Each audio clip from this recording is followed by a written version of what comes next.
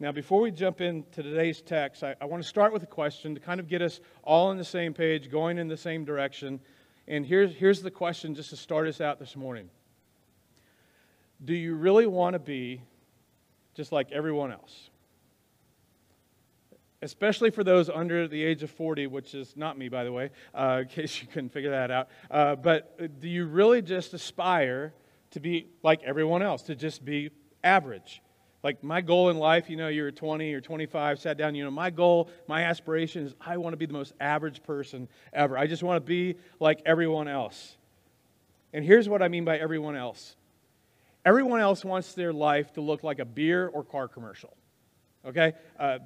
That's what everyone else wants. And to some degree, I think this is what all of us want. Everyone else wants to look good and to be surrounded by people that look good. And they don't want to have real jobs, and they want it to always be sunny. They want it to be a sunny afternoon leading into an exciting evening, and they want to defy age and gravity. They want to be surrounded by people, again, that look good. They want to have plenty of money. They want no debt. Have no worries, nothing but smiles. Everyone else wants their life to basically look like a beer and car commercial, but it doesn't. And again, men especially. You need to hear me in this. Contrary to what we believe about everyone else else in reality is stressed and anxious and worried. Everyone else is in debt. Everyone else is trying desperately not to turn into their parents, which pushes them into the direction of turning out just like their parents. Everyone else, they don't enjoy what they have because they're too busy trying to get what they don't have. Everyone else drinks a little bit too much. Everyone else is taking or drinking or smoking stuff that you don't know about, and they appear happy all the time, but they're chemically happy because they're medicating themselves. You don't know that. You're looking at them going man, I wish I had that much joy in my life. They're like, woo, and just, but everyone else is just trying to manufacture happiness. And in the world of everyone else, the single women are afraid they're going to be single forever. So they troll with their bodies. And then they wonder why their relationships all end up pretty much the same. And the single guys are thinking, well, why would I ever get married? Because I can have the primary benefit of marriage without being married. And then they just wonder why all the relationships end up the same, but I can get the primary benefit. With all of these hookup apps especially. And at the same time, I can't find the perfect woman. And every time I think I found the perfect woman, she has daddy issues or she has trust issues, shocking, or she's not perfect. So I just keep moving on to the next one. And I want to find the perfect woman who actually stays perfect. And everyone else is looking for the perfect person instead of working to become the perfect person. The person to become the person that they're looking for is looking for. So marriage is a maybe, but maybe not ever, because I've never even really seen a marriage that I really want to copy. And in the world of everyone else, the married women are hoping that their husbands will remain faithful, and the men are wondering if they have to remain faithful because marriage isn't everything that they thought it would be, and they didn't think marriage would be this hard. They thought sex would be more frequent and with less effort and would somehow resemble what they entertained themselves on Pornhub for all these years.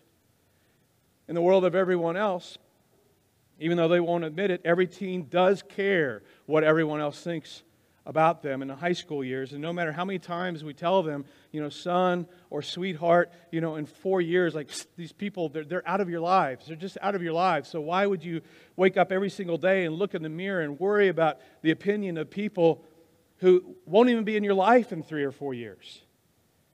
In the world of everyone else, college students are scared to death because they're wondering if they're going to get a job because they're convinced that their future is dependent on an economy that they have no control over. Now, this is none of us, right? This is everyone else, okay? Everyone other than those in the room. Everyone else wants their life to look like a car and a beer commercial. And it's like, well, how do these people do this? It's like, wait a minute. They pour the beer and they hold the beer, but they never drink it. So maybe that's the answer, okay? You just hold it and pour it. Maybe that's a secret. You hold it. To some of you, that might be a really good first step, okay? You've got a husband or wife, I love this church. That's it, honey. Just pour it and hold it, but just don't drink it, okay? Now, the truth is, and we know this, everyone else is taking their cues from everyone else. Some of you, maybe many of you, maybe most of us are taking our cues and trying to decide, do I measure up? How successful am I? How happy should I feel? How content should I feel? You're taking your cues from everyone else, and if you take your cues from everyone else, this might come as a shock, but if you do that, you'll just end up like everyone else. Now, the big problem with taking our cues from everyone else, especially from Facebook, now Meta, Insta, Reels, TikTok, Snapchat, all this, you're taking your cues from everyone else's highlight reels, not their whole life. I mean, we know this, right? I mean, we kind of know this. You're just seeing them at their best. And again, especially as men, we get together, especially if you're a marketplace guy, and it's all about appendage measuring and about how we're crushing it at life or in our jobs or our relationships, how successful our kids are, because we're competitive by nature. And so we offer up in the stories and the bits and pieces that give the appearance that we've just got life by the horns and we're running with it. And we look around at others and what they have or what they look like, how they look, how successful they seem to be, and we just see the peaks, not the valleys. You see the highlight reels, and they're happy, and they're smiling, and they're rich, and their cars never seem dirty, even though their cars are black, and they always seem to have a job, and it just seems like they only have to work half the time. And the problem with taking your cues from everyone else is you're taking your cues from their highlight reels. But you don't know that they're in counseling. And I'm all for counseling, but you don't know. And you never hear the frequent arguments that they have behind closed doors. You don't know that they haven't had sex in 7 months, even though they talk and act like it happens all the time. Based on how they talk and the pictures you post, you don't know that they actually already have 1 foot outside of the marriage. Or they're on the verge of needing to check into a rehab center. I mean, you have no idea that what they tell you or the pictures that they post bear no resemblance on the relationship they actually have with their children. And we somehow forget that happy on the outside does not mean happy on the inside. Because you can't see memories. You can't see wounds. You can't see scars or abuse. You can't see guilt. And far too often, depression and anxiety has a huge smile on its face. And for many of us, if we were to tell our story would go something like this. That in my past, there was a point or a decision where I decided to live like everyone else. But had I known that living like that on the outside would leave me feeling like what I feel like on the inside, I would have made a different decision. Nobody talks about this part. That I looked around with my eyes, I listened to the message through my ears, and I embraced a lifestyle, a person, a direction. I abandoned some things that I raised with, but if I had only known, if I could have only peered into the hearts and the souls of the people I emulated, the people whose lifestyles I copied, the direction I took, if I had known that living like that on the outside would leave me feeling like this on the inside, I would have made a different decision. And eventually, you did what I've done in my own past. You did what we've been talking about through this series. You did what was right in your own eyes. You did what you wanted, when you wanted, with whom you wanted.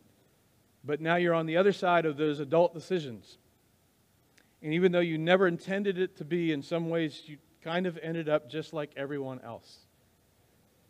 So here's my question again, and then we're going to move on. Do you really want to be like everyone else? Do you want to continue to be like everyone else? Because if not, the good news is there's a different way. Your heavenly Father, not your imperfect earthly father, even though you may have had a great father, a terrible father, you may not even know who your father was, but your heavenly Father who is the perfection of all things Father, your perfect heavenly Father wants to offer you something better. Regardless of who you are, where you've been, or what you've done, or how many times you've ignored that still small voice in you that was like, I really don't think this is a good idea, but you did it anyways, there's a way out. Now, to get us there, we have to go all the way back into the Old Testament. The reason it's called the Old Testament is because it's really old. And this particular book in the Old Testament is in the book of Judges, and a little after 1380 BC. And this lasted, what we've been talking about, lasted for about 330 years.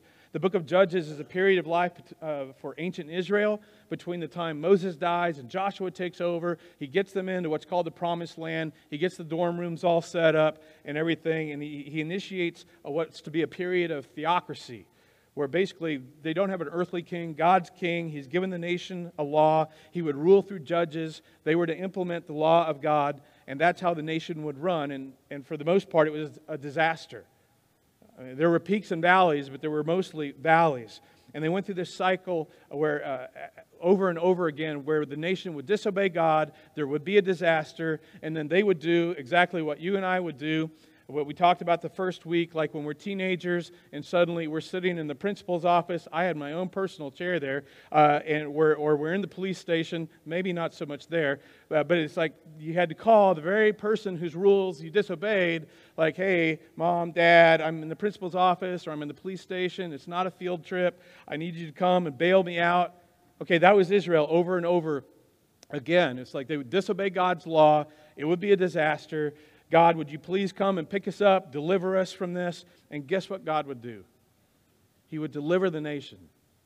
And He did this over and over and over again, which means the God that we're talking about in this series and the God that we talk about here every single week is a God of mercy. He's a God who will not force His will on you or on me. So you and I choose to do something stupid, we face the consequences. Play stupid games, win stupid prizes. You make a bad decision, you have to live with it. But He is not a God who abandons His people.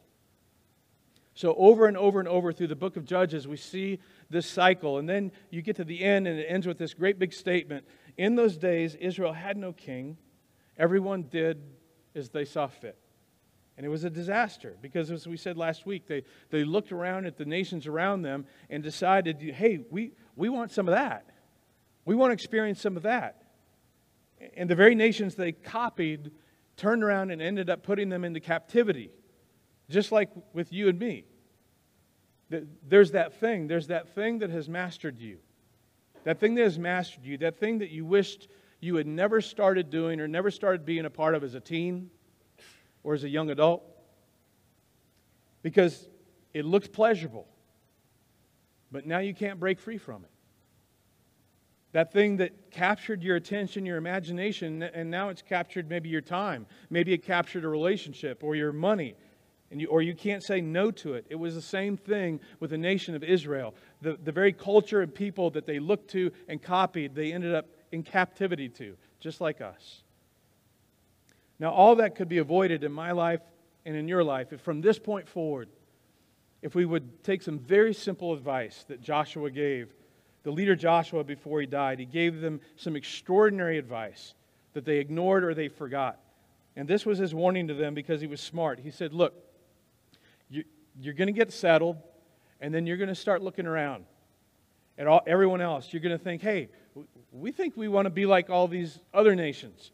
But Joshua warned them, look, you can't be a nation like every other nation because God has something special for you. In fact, in 3 weeks, right before Christmas, we're going to talk specifically about this component as it relates to us. Because as a heads up, God has something special for you. And if you're not careful, you'll sabotage it or you miss it. So here are the instructions they forgot or ignored. That just caused them to trip up over and over and over again. And the reason we're talking about this is because my hope is that as we look at what they went through, that perhaps you and perhaps me, that we could apply the lesson to our lives and perhaps break free from the trap of just being like everyone else and experience life that is truly life. My grandfather told me years ago, I've remembered it, he said, a smart person learns from their mistakes. A wise person learns from the mistakes of others. So Joshua says, do not associate with or ally with these nations remaining among you. Do not call on the names of their gods or make an oath to them. Do not worship them or bow down to them. Instead, remain faithful to the Lord your God as you have done to this day. He says, look, you're moving into this land. There are people that were there before you who are going to be living in the land. And though because of our law, we actually have to be hospitable to these people that are foreigners, even though you're going to live amongst and rub elbows with these people, you cannot ally or align yourself. You cannot You cannot embrace their lives or their lifestyles or their cultures. And specifically, you cannot worship their gods. You need to differentiate yourself from them. You're going to work with and around them, but don't start looking around and taking your cues from the people around you. Because if you do, he warns, they will become snares and traps for you, whips on your backs and thorns in your eyes. I mean, his language is so extreme. Until you perish from this good land which the Lord God has given you. He says, look, if you start looking around, you're going to start drifting. You're going to start lusting, and you'll start embracing. And he's telling you, he's saying, I'm telling you, the reason you'll move in their direction is because it is going to look attractive. You're going to see their highlight reels, and it's just going to look like it has a happy ending. And you and I, we can all think back, and that this is our story. It's part of our story. There was something that was just so attractive to us. So we moved in that direction. But in the end, as Joshua warns, because he's smart, he says, I'm warning you. I promise you, it'll become like snares and traps. Whips on your backs, thorns in your eyes. It will be the very thing that we've been talking about, that the thing that has mastered you. In the beginning, it was appealing. Now you hate it. And what you freely chose to say yes to in the beginning, now you can't say no to. And you wish you could. And Joshua says, so don't look around. God wants you to look up. Because if you don't, what looks attractive around you eventually will captivate you, capture you. And again, he's so extreme in his language. Snares and traps and whips on your backs and thorns in your eyes. And let's just talk about this for just a second. Because isn't it true? Isn't it true that there are things that you wish you could go back and unsee? Some things that you wished you had never seen. I mean, for some of you, or your spouse, you're driving something you wish you'd never seen, okay? Your friend or your neighbor got one, and he's like, hey, come give it a test drive, or you saw what they got, so you decided to just stop by the dealer and check it out, and you drove it, you saw, and it had that intoxicating new car smell, and then you got back in your car, and it smelled like what? Family. All right, it's just like, you ever experience that? You know, one moment your car smelled fine, and now suddenly like, oh, I need a different car. My car smells bad. You know, but now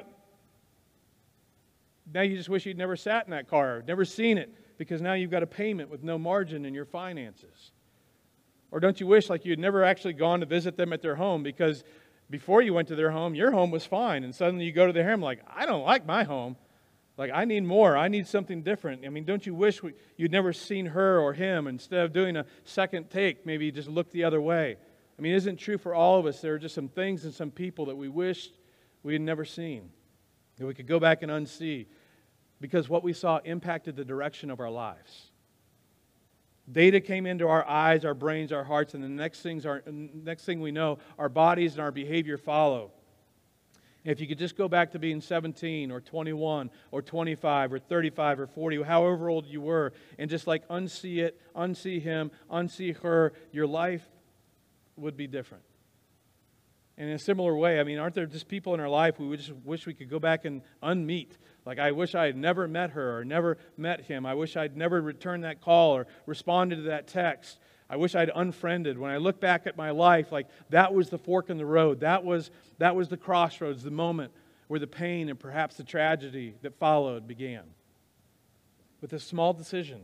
And maybe it wasn't just a still small voice. Maybe there were some loud voices. Maybe friends or family trying to warn you off. But it's like, I look back, I was just so stubborn and determined. I'm going to do what I want, when I want, with who I want. It's my life.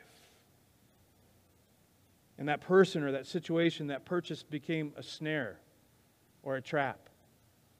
Because the things that capture our attention eventually impact the direction of our lives. And the next thing we know, we're just living or dating or doing life or going into debt, doing everything like everyone else, because direction, not intention, determines our destination. So Josh says, it'll start off good, but it's going to end bad. Until you perish from this good land which the Lord your God has given you. And this is so important. See, one of the struggles the nation of Israel had is a struggle that many of us have. And that struggle is that they felt like God was trying to keep them from something good instead of trying to give them something good. They felt like if we follow God's way, we're going to miss out. They had FOMO. They had fear of missing out. God's going, listen, by obeying me, by following me, by obeying my law, you're right, you're going to miss out. You're going to miss out on something bad because I'm trying to give you something good. But the nation kept looking around at these pagan nations and what they did and said, no, God, as we look around, we just feel like if we say yes to you, we're going to have to say no to a lot of good things. And this is the question we all have to wrestle to the ground, especially if you're someone that you're considering, you haven't quite stepped over that line of faith yet, but you're thinking about it. But all of us have to decide pretty much every day, we have to decide, is God keeping something from me, or is He trying to give something to me? Do I believe that God is for me? Or do I believe that God just somehow gets His thrills by keeping something good from me? Do I believe that by saying no to some of what I want now means that God will reward me with what I want most in the end? You have to settle that once and for all. Do I believe? In fact, the very first temptation that's recorded, the very first temptation that took place according to Jewish, Christian, and also Islamic tradition was the temptation to believe that God was against the human race, not for it. In Jewish and Christian belief, the deceiver came to Adam and Eve, and by the way, as I've said here before, the reason we take Adam and Eve seriously isn't because it's in the Bible. We take Adam and Eve seriously because the one who predicted and pulled off His own death and resurrection, Jesus, took Adam and Eve seriously. And in Jewish and Christian belief, the deceiver came to Adam and Eve and said, so God told you not to eat any fruit from that tree, that something bad would happen to you? Actually, if you eat fruit from that tree, something good is actually going to happen for you. And God cannot be trusted. God is trying to keep something good from you, not give you something good. And I'm just telling you, wherever you're at in your particular religious pursuit, every day, you and I have to wrestle to this to the ground. Is God for me or is He not? Every day. Is God for me, or is He trying to keep something good from me? And the nation of Israel decided, hey, when we look around at everyone else, it appears to us that God is just trying to keep something good from us. And Joshua pleaded with the people, don't believe that lie. Now then, he said, throw away your foreign gods that are among you. He said, if there's anything in your life, your family, or in your house, wherever your stash is, under the bed, maybe a just in case, somewhere box, if there's anything in you that has the potential to draw you away from your king, your God, Joshua says, get rid of it. Throw it away. Go to extreme measures because you cannot step away from God without stepping toward something else. And this is extremely important and extremely dangerous.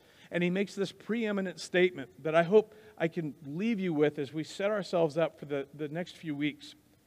He says, throw away the foreign gods that are among you and yield your hearts. Yield your hearts to the Lord, the God of Israel. Now this is so powerful. Yield your hearts. And here's why. Here's the way that the kingdom of God works as we walk this earth. The kingdom of God operates essentially as an invisible king, the way it was supposed to be in the time of the judges. He's going to be your invisible king, which means that the kingdom of God is a kingdom of an informed conscience. And the way the kingdom of informed conscience works is from the inside out. That God is a kingdom of informed conscience, that He wants to do something on the inside of you that affects the way you live on the outside. It's God, renew my heart, renew my mind. Help me to think like you think, see the way you see, feel the way you feel, and love the way you love. I pray a version of this prayer so often because I recognize my nature just goes the opposite direction of these things. I pray this, God, help me to see people the way you see them. Help me to treat them the way you want me to treat them. God, help me to see money the way you see it. God, help me to see as you see, because if I see the world as you see it, then what you ask of me will make sense. But if I see the world the way the culture and everyone else around me wants me to see the world, then what they do will make perfect sense. And God, I'm old enough, I've been around long enough. I don't want to just be like everyone else. I want to be better than that for all the reasons we've already discussed. So the kingdom of God in this life is a kingdom of the mind, of the heart, and of the conscience. It moves from the inside out. That's why Joshua says, yield your hearts. Because one of the dumbest things you will ever hear, and I've heard this so many times, and I'm going to ask your forgiveness if you've ever said this, okay? But one of the dumbest things that you're ever going to hear is just follow your heart. Just follow your heart. One of the ancient writers in the Old Testament, man, he nailed it. He said, here's why you shouldn't follow your heart. The heart is deceitful above all things and beyond cure. Who can understand this? And see, it doesn't matter what you believe about God. You know this to be true. Because every single regret that you have began with you following your heart. Just like me. Following your heart, which God wants and offers so much better. So if you, instead of following your heart, instead of choosing, you know what, I'm going to follow my heart, which is essentially, I'm going to do what I want, when I want, with who I want, and instead you yield your heart to God instead of following the heart, following God, turning to Him, yield your heart and allow God to do in your heart what God wants to do. You'll be predispositioned to obey the will of God, which will ultimately lead you to where you want to go and what you want to have. Peace. Contentment. Joy. Joy even in the midst of joy-stealing circumstances. And on the flip side, the kingdom of this world is a kingdom of covet and appetite that is never satisfied. Everything that comes through my eyes, my ears, my senses, it all comes in and wants to dictate my behavior, how I live it out. And the way I see the world, the way I see people and money and sex and family, the way I think about everything, it becomes a kingdom of covet and appetite, and it's from the outside in. These are very, very two different ways of viewing and living life. And you're smart enough to know that this is better.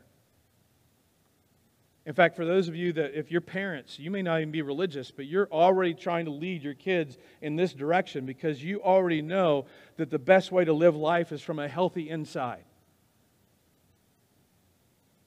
Because there's enough of the image of God in you and in me that we recognize that, again, life is better lived from a healthy inside out instead of taking my cues from everyone else and the culture around me. So Joshua says, allow your hearts, don't follow your hearts, but allow them to be yielded to God and shaped by God. So as you look around at everyone else, you'll have compassion, but you'll not be conformed. You're going to have empathy, but you won't embrace. You're going to love them, but you're not going to be led by them. Because I want to lead you from the inside out. Because again, isn't it true, your greatest regret, just like mine, would have been avoided if you were living your life with a heart completely yielded to God instead of culture and everyone else around you. So what else would you expect a good and loving God who Jesus introduces as a loving heavenly Father to say? So here's the question I just want to end with and send you out with, and we're going to pick this up in 2 weeks, this amazing story of Samson. Have you yielded your heart? Have you yielded your heart to the Lord your God? Some of you, because again, of who we're trying to connect with in the city of Wichita, would say, Chad, I'm not a Christian yet. Okay, that's all right. Let's just start with paying attention with what's already going on in the inside of you. Have you yielded your heart to God? Have you yielded it recently? Because this isn't just one and done. This is a lifestyle.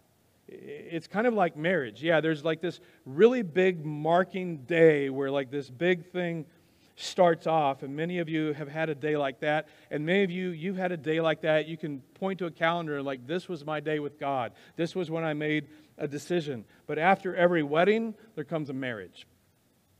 And there are daily decisions every day to decide to sacrifice, to yield, to submit for the benefit of the other person, for the benefit of the relationship and the marriage, and ultimately for yourself? Have you yielded your heart to God?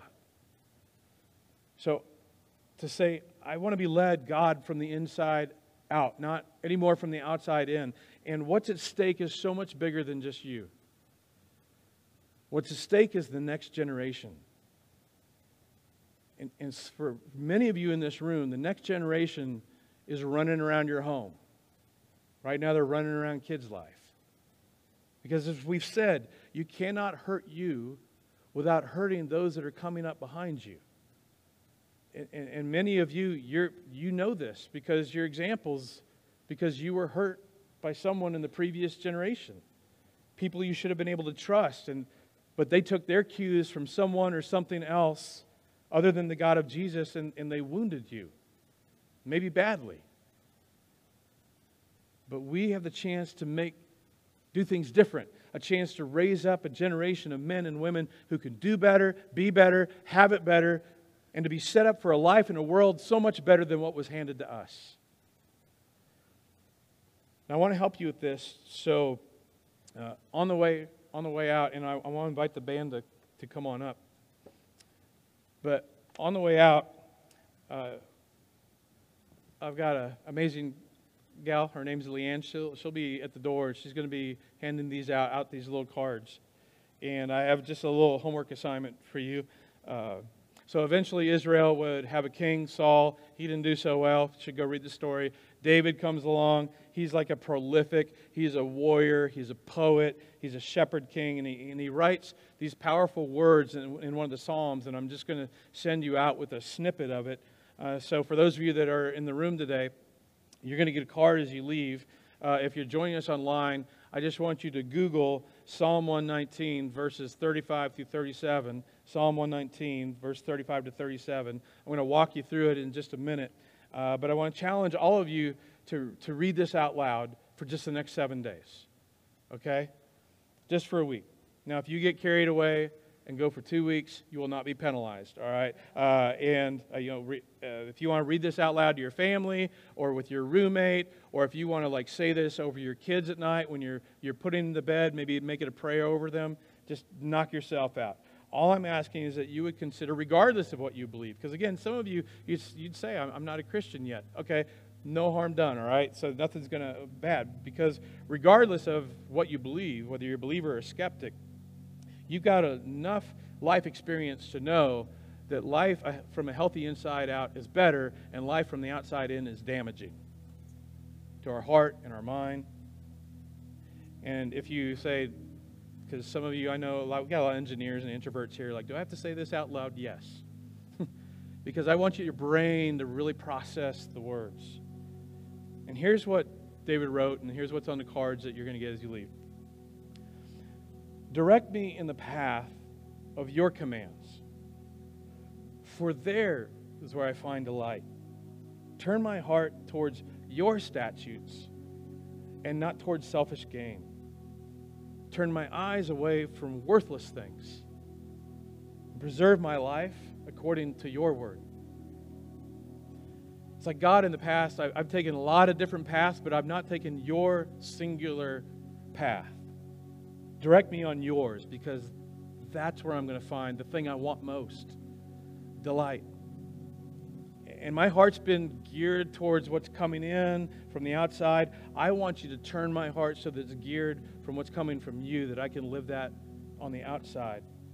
Turn my heart towards your statutes, which just means commands or laws or your ways, and not towards selfish gain. In other words, God, help keep me from wanting more and more and more and clicking that Amazon Prime. It doesn't matter. It's like, oh, it's Christmas every day. I don't even remember what I ordered. God, help me. See, most of us would have more money in the bank and less debt if we just did that one thing. So for just 7 mornings, would you say it out loud? Put the card on your mirror or your dashboard. Maybe you put it on your nightstand by the bed, and before your feet hit the floor in the morning, that you would just say or pray this out loud. Heavenly Father, direct me in the path of your commands, for there I find delight. because I haven't found a lot of delight there yet, God, because I've been trying to find it in other places. But how amazing if I could really see the world the way you see the world. And when my eyes go towards buying things I shouldn't buy and going places I shouldn't go and to websites and apps that I really shouldn't be going to, God, turn my eyes from worthless things. And God, I want to live from the inside out to be ruled by a Father God who loves me and is for me. Will you change my heart and transform my mind? So I'm going to yield my heart to you and live from the kingdom of an informed conscience. So let's pray. Father, I know that this lands in a lot of different places with this many people, including myself. And God, we're all in this together. We all battle the same thing, the same draws, the same temptations, the same distractions. And so, Father, none of us is better than the other. We're in this with you. We're so thankful that we have these stories to learn from, this history to learn from. And we pray for what Jesus, as I always say, referred to as the Helper, the Holy Spirit, that if we would turn to you, that you don't just leave it to our own strength and power, because we can't do it on our own without you. We need one another and we need your help. And so, Father, we ask for that. We ask for that Spirit, for that help, for us to take that next step, whatever that step is, that you would make it clear to us, you would give us the courage and the people and the help of your Spirit to do that.